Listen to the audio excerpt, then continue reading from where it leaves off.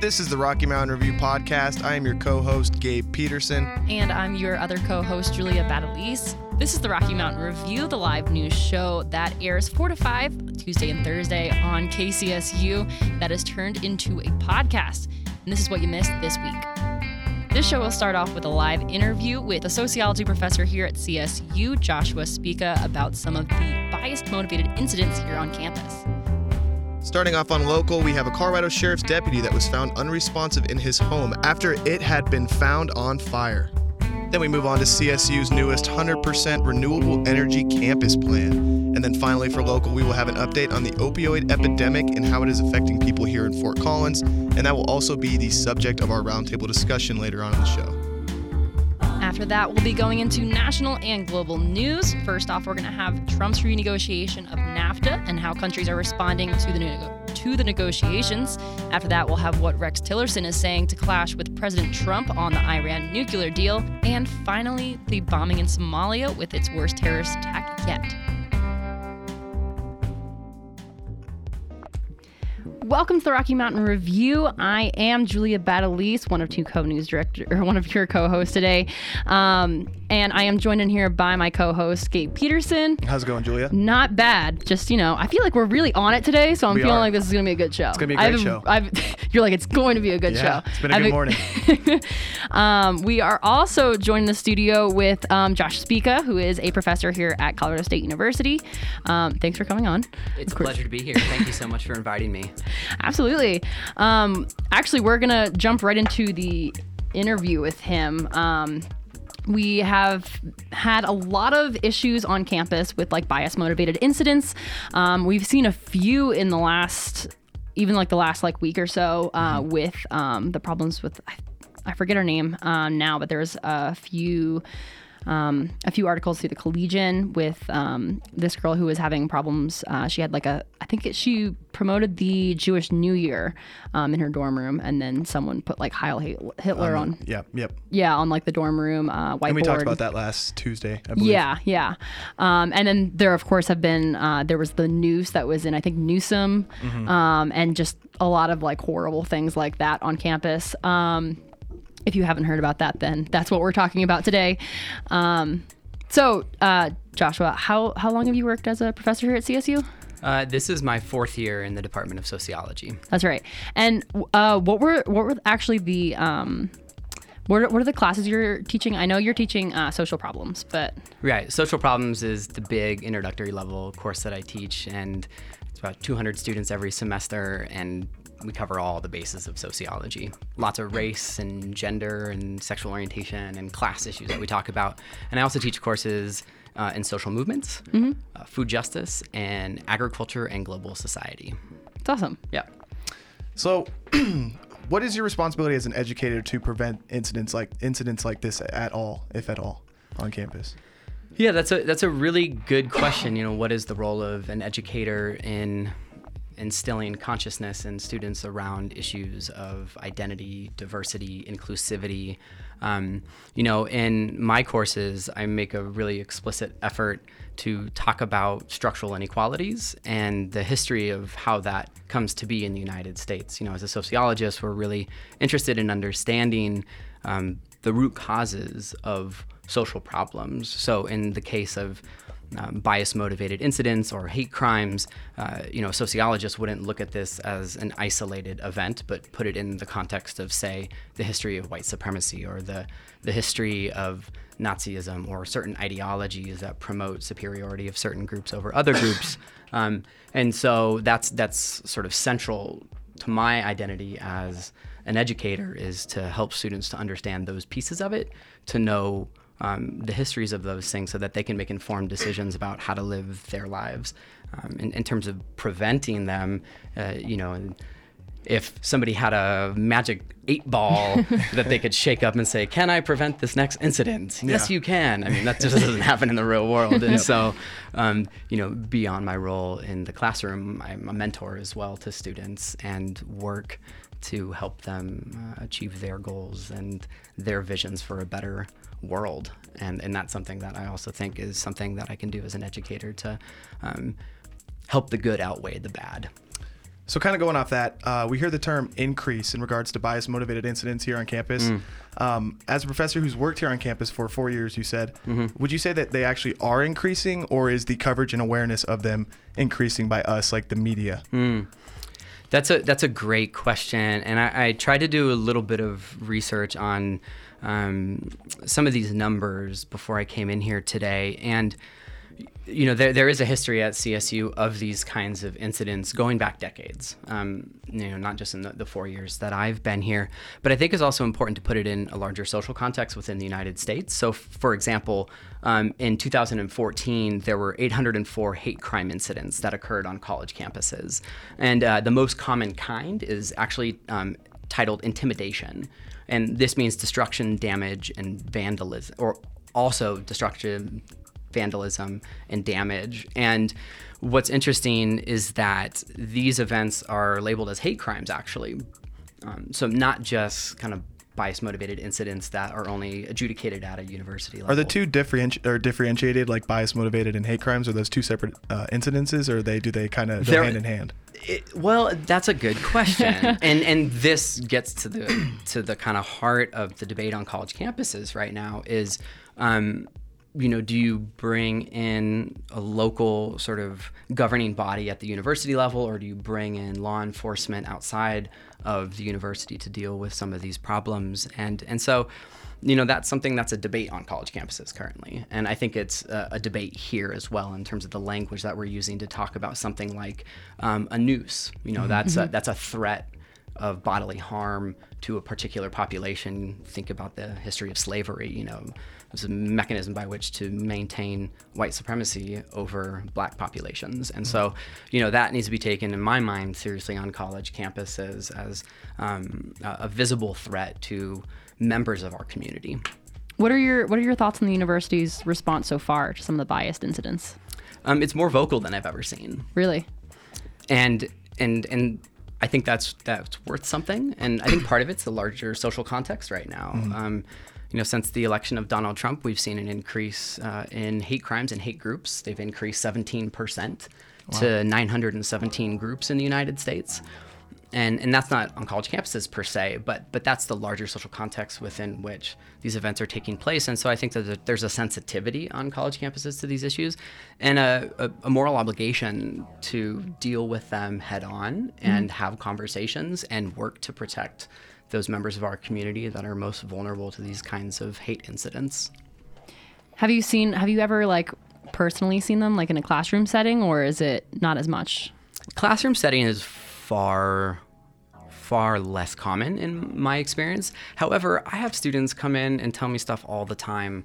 I mean, one of the incidents that immediately pops to mind is after the election of Donald Trump, there were students who were in the diversity offices the following day after the election, and there were a couple white men with the red "Make America Great Again" hats on, yelling that, running through the diversity offices, and that intimidated a lot of those students. And so I hear these stories as an educator here. It's something that comes up, especially as a sociologist.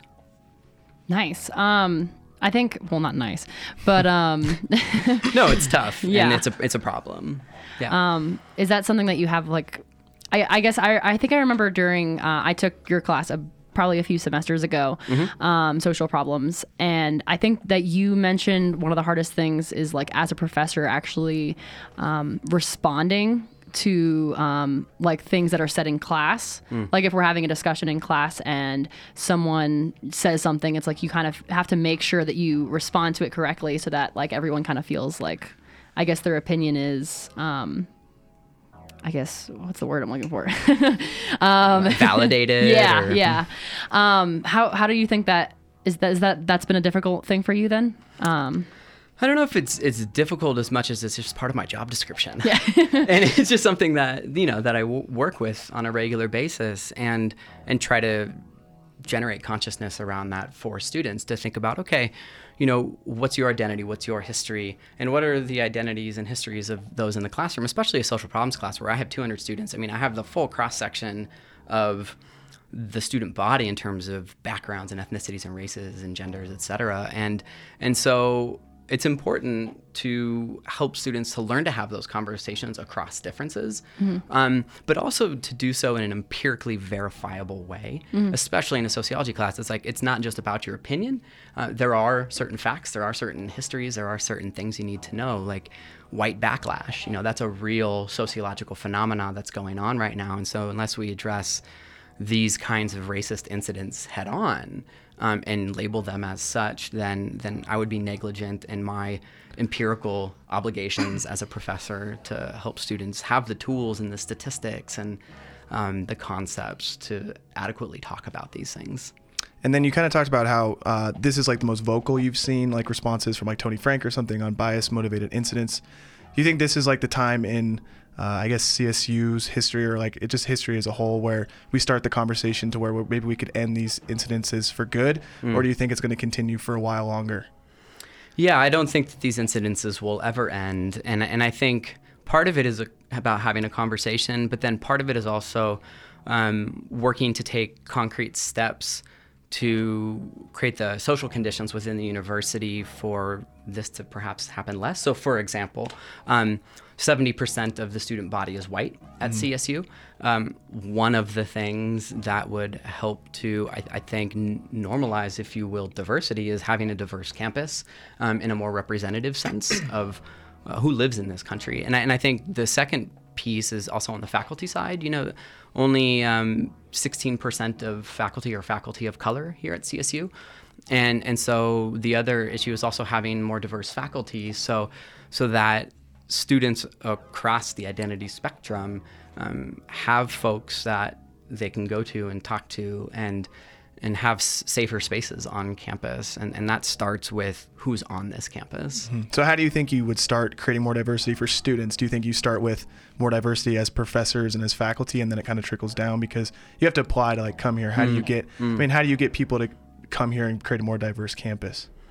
Yeah, that's sort of a chicken and an egg kind of situation, right? Do you create incentives, or do people just show up on their own? And I don't know if I have a clear answer for that, but part of it starts probably in our K through 12 system and fostering educational opportunities for every group that lives in Colorado, and making sure that college is a real option.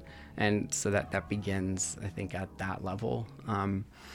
In terms of at a policy level here at CSU, I'm sure that there are many things we can do to affirmatively act to bring a more diverse population here, and that's representative of Colorado as a whole state as well. Because a majority of the people who come to CSU are from Colorado. Yes. Although we do I would serve say people all over the world too. Yes. Like our international student population is giant. I mean, it's I think it's about 9% of 7% of all of our students are international. And so, that's also, we're a global university. So it's not just an obligation to the U.S., but to a global, diverse community as well. I think my final question for you would probably be, what do you think is the best plan moving forward for CSU or for just students in general with bias-motivated incidents that we've seen? I've been really heartened by the political response by different groups of students. So our Black students on campus who have been very organized in opposition to these events, holding different demonstrations and organizing to actually create the conditions that I think are required to change what's going on. And so I think political activation is really important, and civic engagement more generally for students. It's not just about talking about it, it's about creating the social conditions and the organizations and the events that can raise consciousnss and change the culture around these things. I think that's really important. Awesome. Thank you so much for coming on, Joshua. Sorry, so I feel like I'm so used to saying professor, so now it's just weird. You can call me Professor Speaka too. That works. I probably could have, but it just felt weird. Anyway, thank you so much for coming on. It's been a pleasure. And anyway, we're going to go on a quick break here at the Rocky Mountain Review. You're listening to 90.5 KCSU Fort Collins.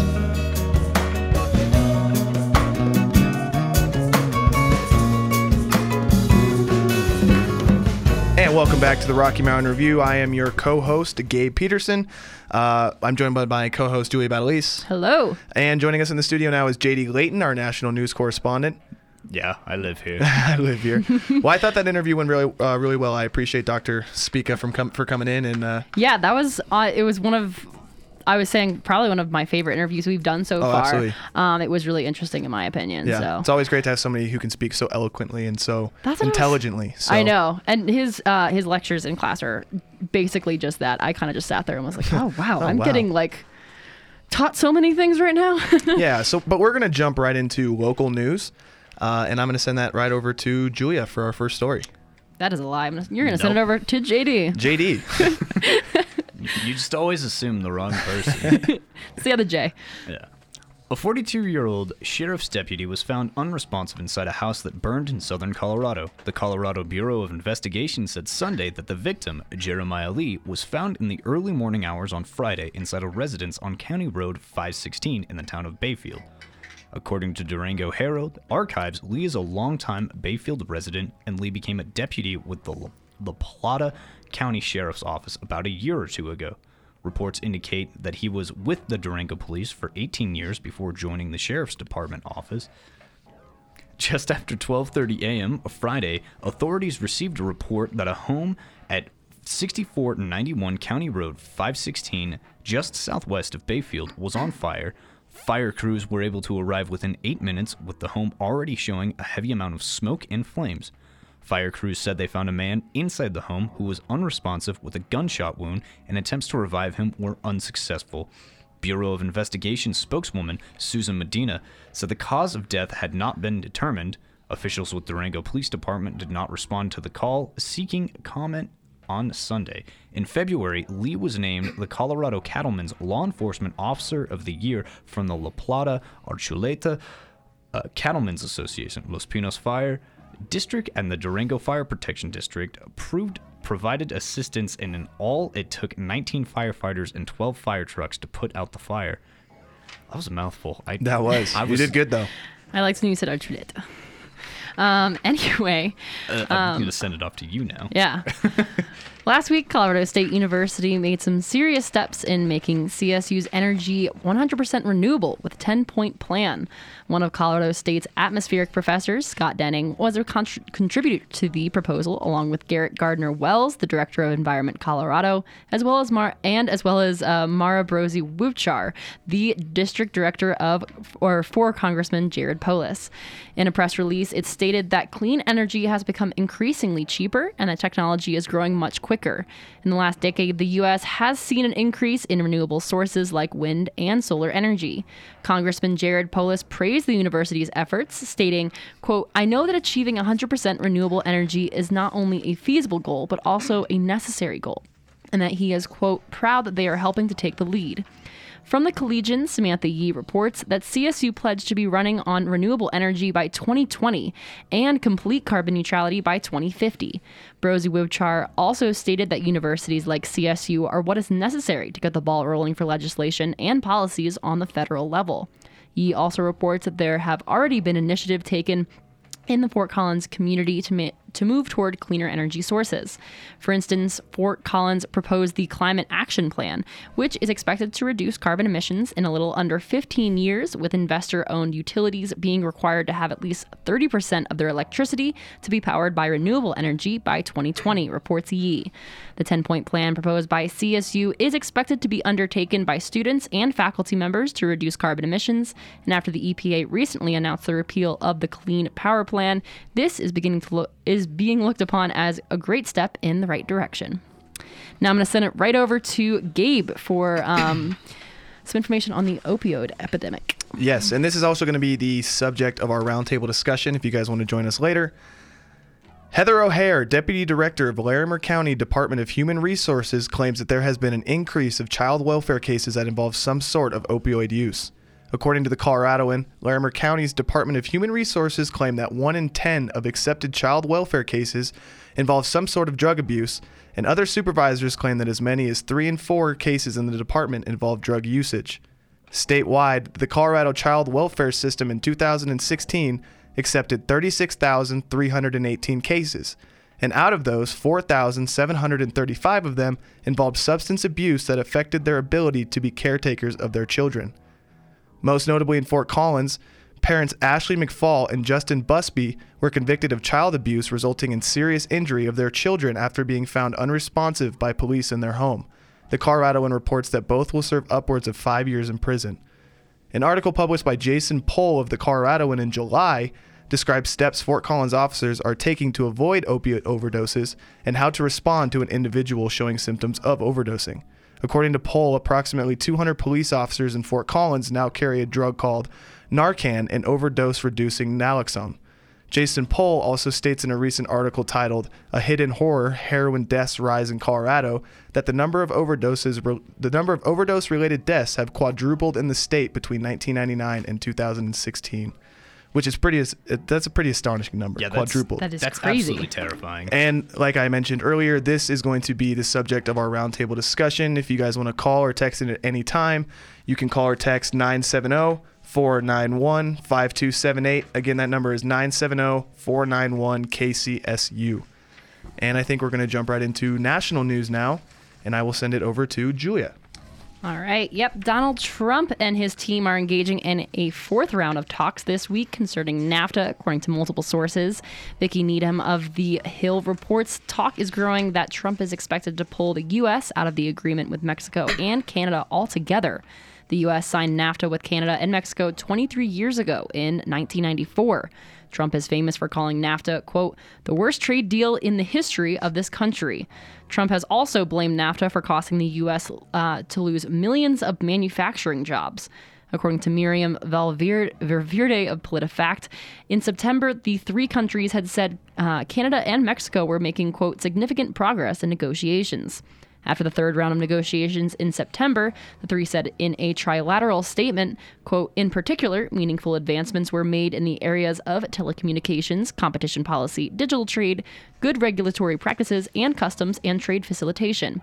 Valverde also reports that during these third round of talks, additional topics of negotiations included gender and indigenous people, as well as energy trade. Needham of The Hill reports, despite the, quote, talks being rocky, Canadian Prime Minister Justin Trudeau and Mexican President Enrique Peña Nieto both, quote, shrugged off the pessimism this week and are, quote, committed to completing a comprehensive update of the agreement with the United States.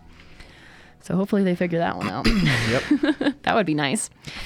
Anyway, I'm going to send it over to Gabe for it was for Tillerson. Rex Tillerson, yep. Yep. Secretary of State Rex Tillerson stated Sunday that the U.S. will try to stay in the Iranian nuclear deal just 2 days after President Donald Trump threatened to leave it. The statement came during an interview on Jake Tapper's State of the Union show on CNN. Tillerson asserted that the administration is no longer looking to back out of the Iranian nuclear deal, but rather to work with European allies whom also signed the treaty to revise the current agreement or create a new agreement with fewer flaws, reports Eli Watkins of CNN. According to Watkins, President Trump threatened to pull out of the deal on Friday after claiming the Iran had violated the current deal. Tillerson clarified that Iran had, quote, committed technical violations of the deal, but that the structures in the agreement allowed for time for correction. Iran has remedied the violations, which brings them back into technical compliance, Tillerson said. Tillerson also discussed how the president is looking to create a more comprehensive strategy and suspects that a new deal will likely have to be drafted. He cited the Obama administration for nurturing a flawed relationship with Iran's nuclear activity and said that, quote, the U.S. was focused on more issues than simply Iran's potential nuclear ambitions. U.S. Secretary to the United Nations, Nikki Haley, stated in an interview on NBC that the decision was directly related to North Korea. Haley said that the new strategy is an attempt to prevent the Middle East from falling into a similar circumstance as that of the Korean Peninsula. Lieutenant General H.R. McMaster, the administration's national security advisor, said in an interview on Fox News Sunday that the United States is holding up its end of the deal and that the administration will continue to try and rectify the fundamental flaws of the current deal. So that's a lot of deals that they're trying to negotiate there. Yeah. Seems like they're having some problems. He's wheeling and dealing over Wheeling here. and dealing. And over to JD for some global news. Yeah, a series of deadly bombings have occurred in Somalia's capital city of Mogadishu on Saturday and have injured more than 600 people, reports Eli Mexler of Time. The first of the bombings near Somalia's Ministry of Foreign Affairs building occurred in a crowded intersection, with the second bombing occurring only hours later in the Medina district. According to Mexler, the Associated Press reported that this is the deadliest bombing in Somalia's history, and the death toll is only expected to rise as excavations of the sites begins.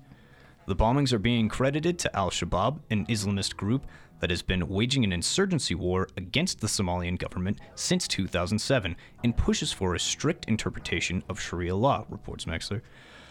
Al-Shabaab has vowed to increase their presence in Somalia in response to both the Somali president, Mohammed Abdullah Mohammed, and President Donald Trump, who vowed to increase anti-terror activities, reports Mexler. Thank you, JD. All right. Well, that's going to conclude local and national and global news. We're going to be coming back with our roundtable discussion on the opioid epidemic.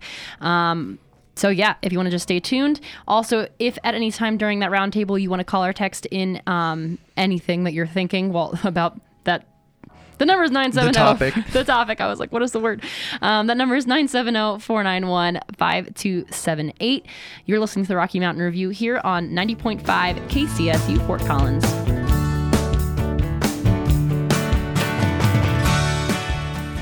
And welcome back to the Rocky Mountain Review. I am Julia Badalise, your co-host, in here with my co-host. Gabe Peterson, hello, how's it going? Nice to see you. We're doing well today. I feel like this show is just killing it. Yeah. We're also joined in studio with our national news correspondent, JD Layton. Always here. And likely story. I am always here. I would know. And of course, we have Haley Condelario from the Collegian, news director over there. Oh, generally here. Generally here. When I can be. Should that just be like after the title? You should be like how much you're actually here in Rocky Mountain Student Media. Oh, I never leave. I sleep here. It would be funny though. I feel like afterward you could just be like, hey. By the way, 40 hours here. Like we've mentioned before earlier in the show, this roundtable segment is going to be on the opioid crisis. We read a story earlier that to me had some pretty shocking numbers. I'll just start it off with statewide. The Colorado Child Welfare System in 2016 accepted 36,000 cases, and out of those, over 4,500 involved substance abuse. And I think that it said 40% of them were opioid usage, which is prescription painkillers, heroin, lean, like we were talking about earlier, JD. And some of those numbers are pretty shocking. More than 250 million prescriptions are written every year. That's enough for every single adult in the United States to have just a bottle of pills.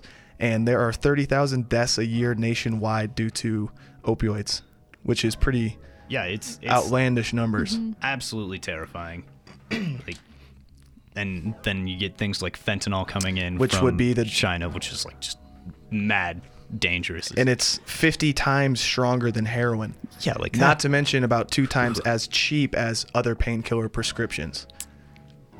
Like the amount of fentanyl it takes to overdose is such like a small amount in comparison to like heroin. I saw a comparison where it's like it looks like a grain of sand in comparison to like several sugar cubes. Where like that's ridiculous. Yeah, no, it really is, and especially 50 times stronger than heroin. How do you do that? I have absolutely no idea how you do that, JD. So, Haley. Yes. How are you doing over there? Good. Good. So, opioids. You got any facts for us over there? I don't know. I don't have any facts per se. I was actually just reading something about like how states that have like legalized marijuana have really like lower opioid deaths. Really? And so they think that it might be tied to the legalization of marijuana, just because medical marijuana will provide the same effects as like an opioid, but I guess is less harmful to like less people will overdose on marijuana, I guess. I don't really know the whole. I haven't looked into marijuana a whole lot, I guess. Well, especially with like the CBD and like how we had that pot talk the other day with was his name Josh? I believe so. Okay. Anyways, wrong. that pot Might have talk. been. Anyways, but we talked about CBD being non-psychoactive. You don't necessarily need prescription painkillers, and I have here that the Purdue Pharmacy Company is like the main company who introduced OxyContin to the world. In 1996, OxyContin was introduced, and they advertised it extensively. They had stuffed animals with shirts on the stuffed animals saying OxyContin. They had hats prescribed for OxyContin. They released a bunch of series about it, actually. They released a series in 1998 called I Got My Life Back, and it detailed 7 people's stories on how amazing OxyContin was back in the 90s. And they did a study, I believe it was the Milwaukee or Wisconsin Journal, and they tried to find those 7 people, and 2 of those people had died from an overdose. Oh my goodness. And one of the ladies featured said that she lost her house, she lost her car, she went bankrupt, she was so broke she couldn't afford health insurance. And because she couldn't afford health insurance, that's what saved her life, was because she got off of prescription painkillers because she couldn't get them. So, I mean, just to think, because like in the early 1990s, like there was this thing by doctors called opiophobia, where doctors were weary of prescribing opioids because they knew that they would become addicted. So we've gone from the past 20 years of people knowing that it was addictive and they didn't want to prescribe it to here's 250 million prescriptions per year, which is pretty shocking. Yeah. I think some of the like, I think the reason why it's still a problem is that I was looking at like the Huffington Post, and they were saying that a lot of like the logic behind supply side tactics is based on the like belief that opioid addiction is more of like a problem of the morale of a human being and like their willpower instead of like the actual problem being the opioids. Well, addiction has like 2 faces. There's the one where it's the chemical draws that pull you in, and then there's also the reality of what you exist in. Like a lot of soldiers in Vietnam got addicted to, I want to say 20% of soldiers in Vietnam got addicted to morphine. And there was a real concern when they came back that we would have these essentially like heroin junkies, because morphine and heroin are very similar drugs. They're both the same type of opiates. But I want to say 95% of them actually ended up coming back and stopped using it completely. And they just got back into life. So having the correct social situations where you're not necessarily engaged in like war or you're isolated has a big effect on addiction, and that's like one of the facets that sort of addressing recovery you need to deal with. So, it's like with any addiction, whether it be cocaine or heroin or video games or pornography, it's like there are like cheese. Yeah, exactly. Cheese is actually as addictive as cocaine. There's a little fun fact there. Fun fact. That was you can't overdose sounds like some on fake cheese. news. I don't We're not think promoting you can. fake news here. But yeah, you giving like a societal mechanism to sort of reincorporate people to building better bonds is like a better way of addressing drug addiction. Kind of going off that, JD, I read a really interesting article by Shirlane McRae of NBC News. She pretty much said that drug addiction is not an addiction, it's a mental health problem. And she says that the most powerful quote I got from it was, we need to shift from shame and punishment to healing and wellness in the country. So I think Exactly. because I think that, when you say like, oh, I'm addicted to opioids, or oh, I'm a heroin addict or anything like that, there is an automatic shame, and there's an automatic you need to be punished for what you're doing, when majority of these people who do overdose and who do these drugs have no criminal record except for when they got on the drug. So obviously that's like a mental health state that they're in, because they just need the drug, like they can't afford it, so they're doing burglary, doing all these kind of stuff, breaking into homes. But if you treated them and got them off of those drugs, I think that you would not see them commit these crimes. And that's where I think the healing and wellness would come into a big effect for certain people who are addicted to these drugs. Right. Yeah. And this is not us saying that it's only a social aspect. They're clearly addicting. There's chemical pulls that your brain just gets hooked on. Just to clarify, I was like, we're not like undercutting that. Yeah. Did you want to say something, Hannah? No, I'll let you go. I want to go back to that Purdue Pharma, because I found a lot of kind of upsetting information about them. Yeah. In 1999, they released a video, and they had a doctor who was on their payroll, and he came on and said, it was called From One Patient to Another, and he claimed that less than 1% of patients became addicted, and that obviously is not true. And in 2007, the Purdue, sorry, I wanted to say Pooter because of my Fort Collins roots. But Purdue Pharma in 2007 was sued, and they had to pay $635 million in fines for lying and advertising misleading marketing, pretty much. Think about that. Over $630 million because they said that this is not addictive and they pushed it so hard. And I don't think that's enough. $630 million, I think that's like what they make annually. I think that they should lose a lot more money than that. Big Pharma scares me because they can do that. They can lobby for these things. Like this is they've pushed for like opioids to sort of be the end all be all painkiller for things that might not necessarily require them, and they're sort of denying like research into other things like CBDs and things like that. They're definitely lobbying against that. Like there's a lot of pushback that comes from them. Sort of dictates like our health when they only see profit margins, which is terrifying. And people bought into it. I mean, people in the 90s were buying OxyContin, and OxyContin sales for 2 years were higher than that of Viagra.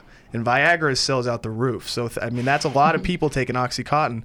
And just think of like Prozac and everything. People are on the Prozac train, and now people are wary of giving like antidepressants to people because it can alter your mood and it can do all this. So I think the thing is doctors need to be very aware of who they're treating. And if somebody comes in with broken hand every 2 months because they're physically hurting themselves just to get these prescription pills, you can't prescribe that to them. I mean, if any of us were to walk into a doctor right now and said, "Oh, my ankle hurts," I guarantee you 100% of the time you would get a medical marijuana card. And that's like a different thing. But I think that doctors are more susceptible now to give prescriptions to people that don't necessarily need them. Yeah, when I recently injured myself and ended up in the ER, they were like, "We can give you something stronger," and I was like, "No, opioids are scary." Yeah, no way. Like, yeah, no, absolutely not. Well, and I think the scariest part about all of this is that I was reading on USA Today that Tom Marino, he's the Pennsylvania congressman who was President Trump's nominee for the drug czar, he withdrew Tuesday, less than 2 days after reports that legislation Marino backed restricted the enforcement of opioid laws. And that's the thing right there, because like I said, opiophobia was a thing and doctors didn't want to prescribe it. But when there's legislation that says that, okay, you don't have to do background checks for people to prescribe them these drugs, because before, if you prescribe somebody 5 times in a year, they would automatically get declined. Now you can prescribe people as much as you want.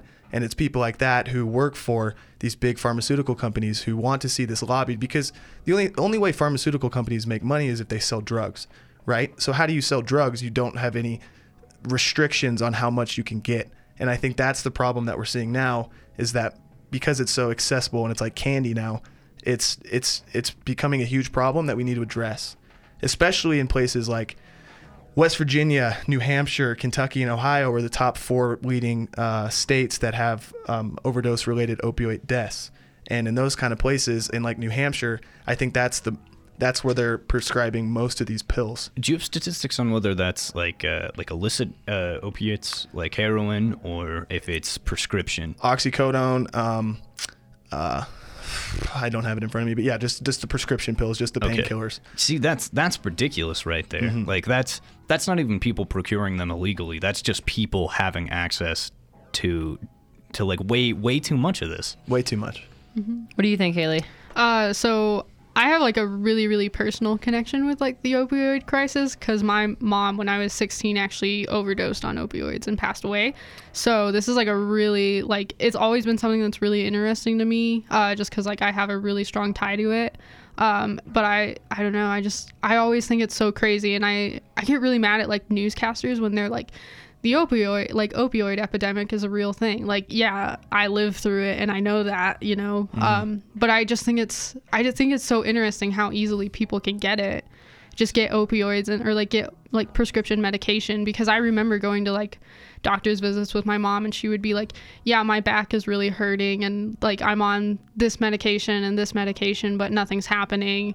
And I like, as her daughter, I was like, oh, I feel bad for my mom. But then at some point I grew up and I was like, I don't really know if she is in physical pain or if she's just like wanting to get this prescription medication. So I don't know. I see both sides of it, where it's like there's like a kind of a dilemma within myself where I'm like, I don't know if someone needs it because they are actually in pain, or if they're just, you know, it's that addiction thing and that mental illness thing where I just don't know if, you know, it makes her feel better, or it made her feel better to go and get through life or what have you. So I see both sides of it. Yeah, that was a sad story. And it was shocking. I don't know. None of us knew that. So yeah. Isn't it something like 1 in 3 people know someone who's like been affected by opiates? Yeah, I wouldn't be surprised. And so that's just ridiculous.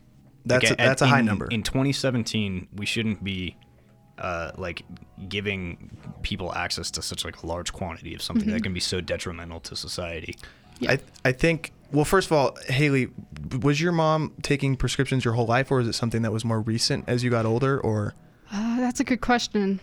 I want to say she was taking it probably since I was about 10 or so. Maybe like sometime in elementary school is when I think I really started to notice it.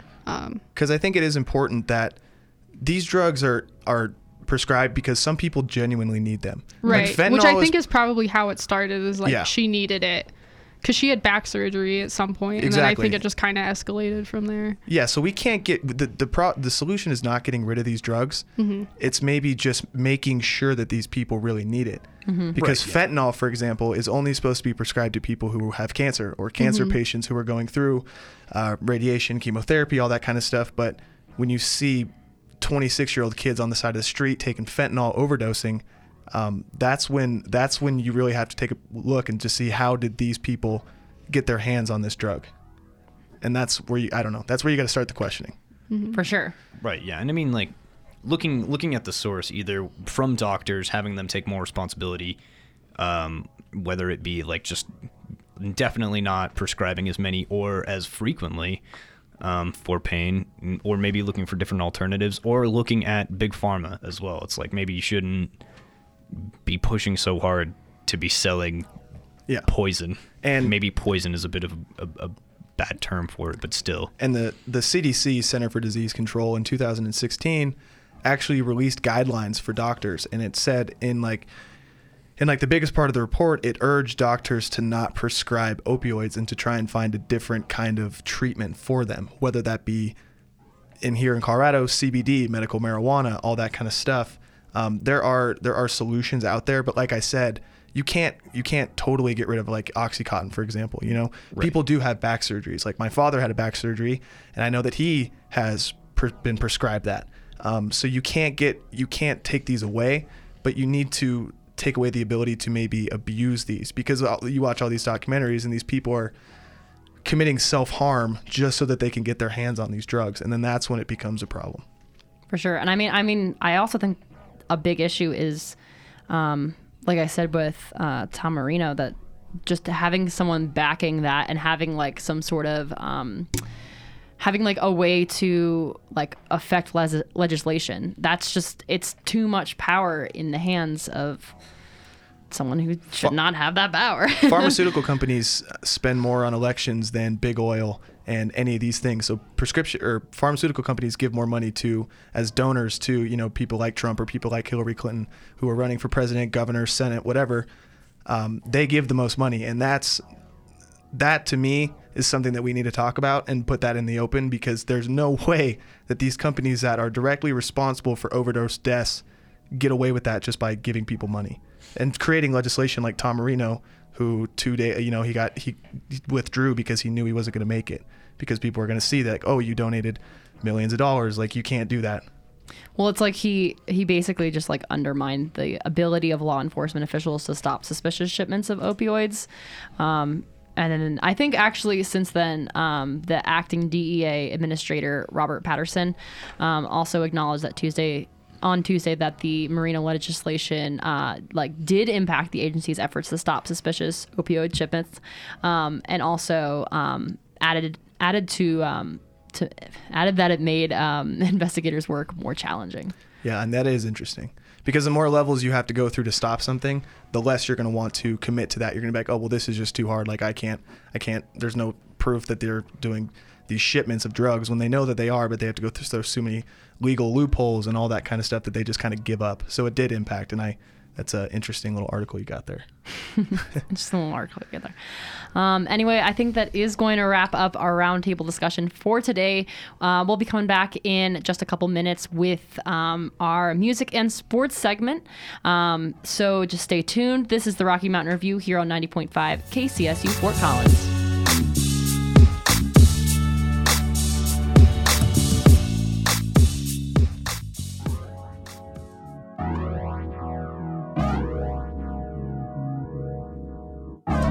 And welcome back to the Rocky Mountain Review. I am your co-host, Gabe Peterson.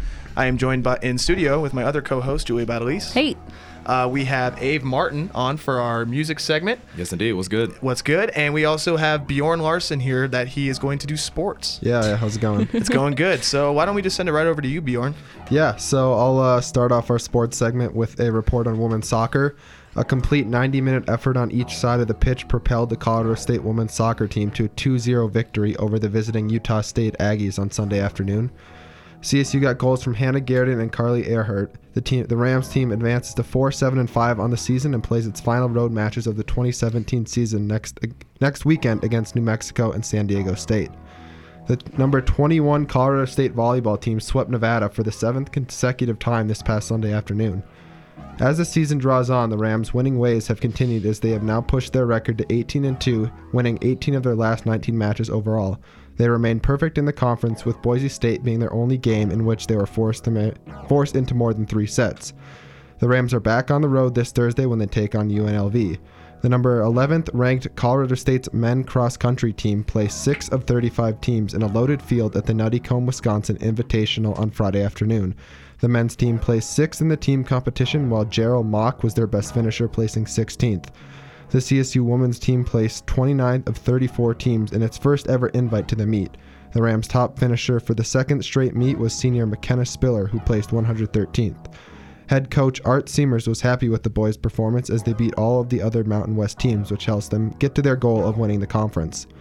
Colorado State football came out under the lights and defeated Nevada 44-42 this past Saturday in front of a homecoming crowd of 36,765 people, the 4th largest home crowd in program history. The team took an early 14-0 lead, but Nevada battled back, creating a close game the whole way. Wide receiver Michael Gallup had a career day, catching 13 passes for 263 yards and 3 touchdowns, earning him the Mountain West Player of the Week award. Coach Mike Bobo had this to say about Gallup. Michael Gallup really had a good look in his eyes during warm-ups and wanted the ball all night. Every time we threw it to him, he came up with the play." End quote. The team is on the road this weekend, taking on New Mexico. That wraps up your sports update for the week. Wow, what a game by Michael Gallup. Yeah, what he's a the man. Beast.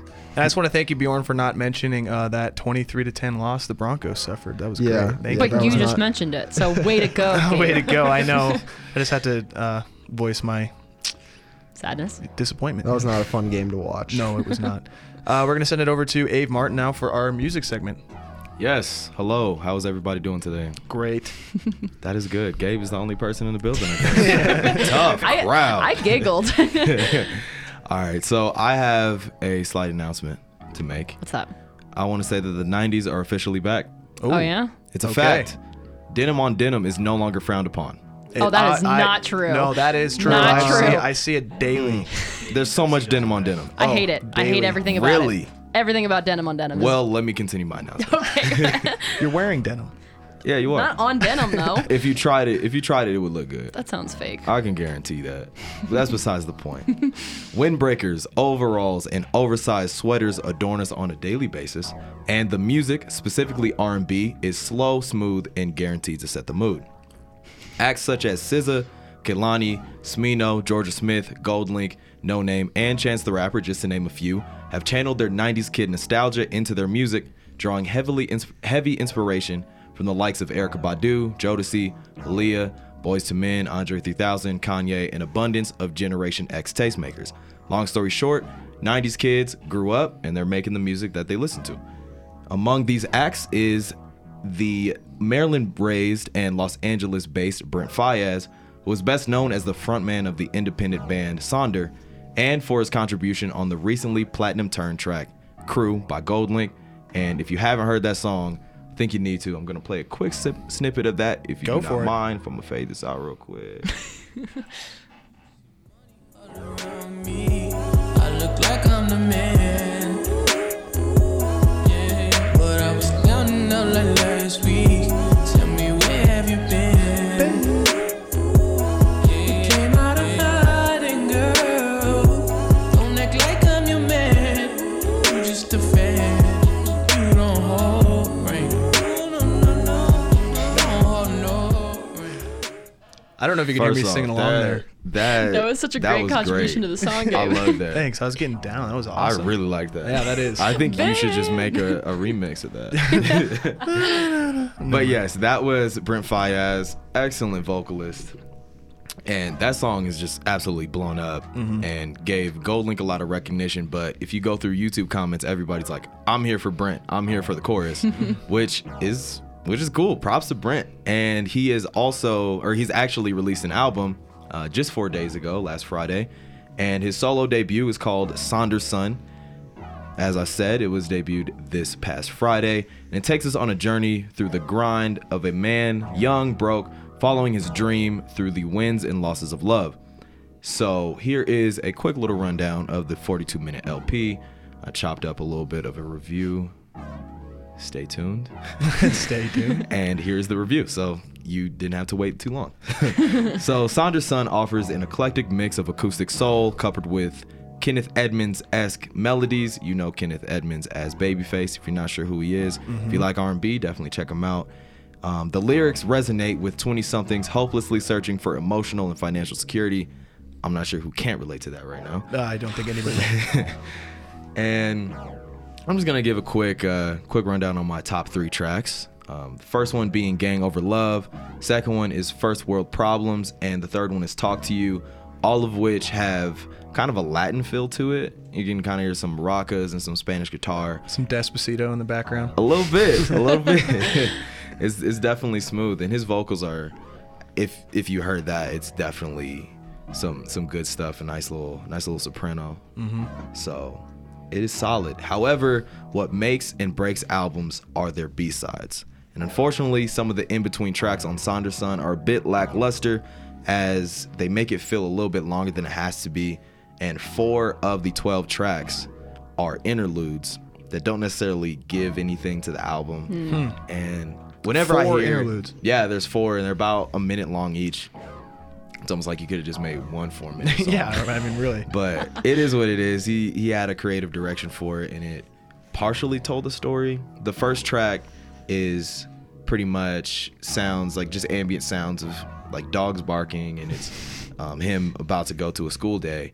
But then we don't really get any of those elements throughout the rest of the album. Like we don't really. It opens up with a track called Home. That's the first interlude.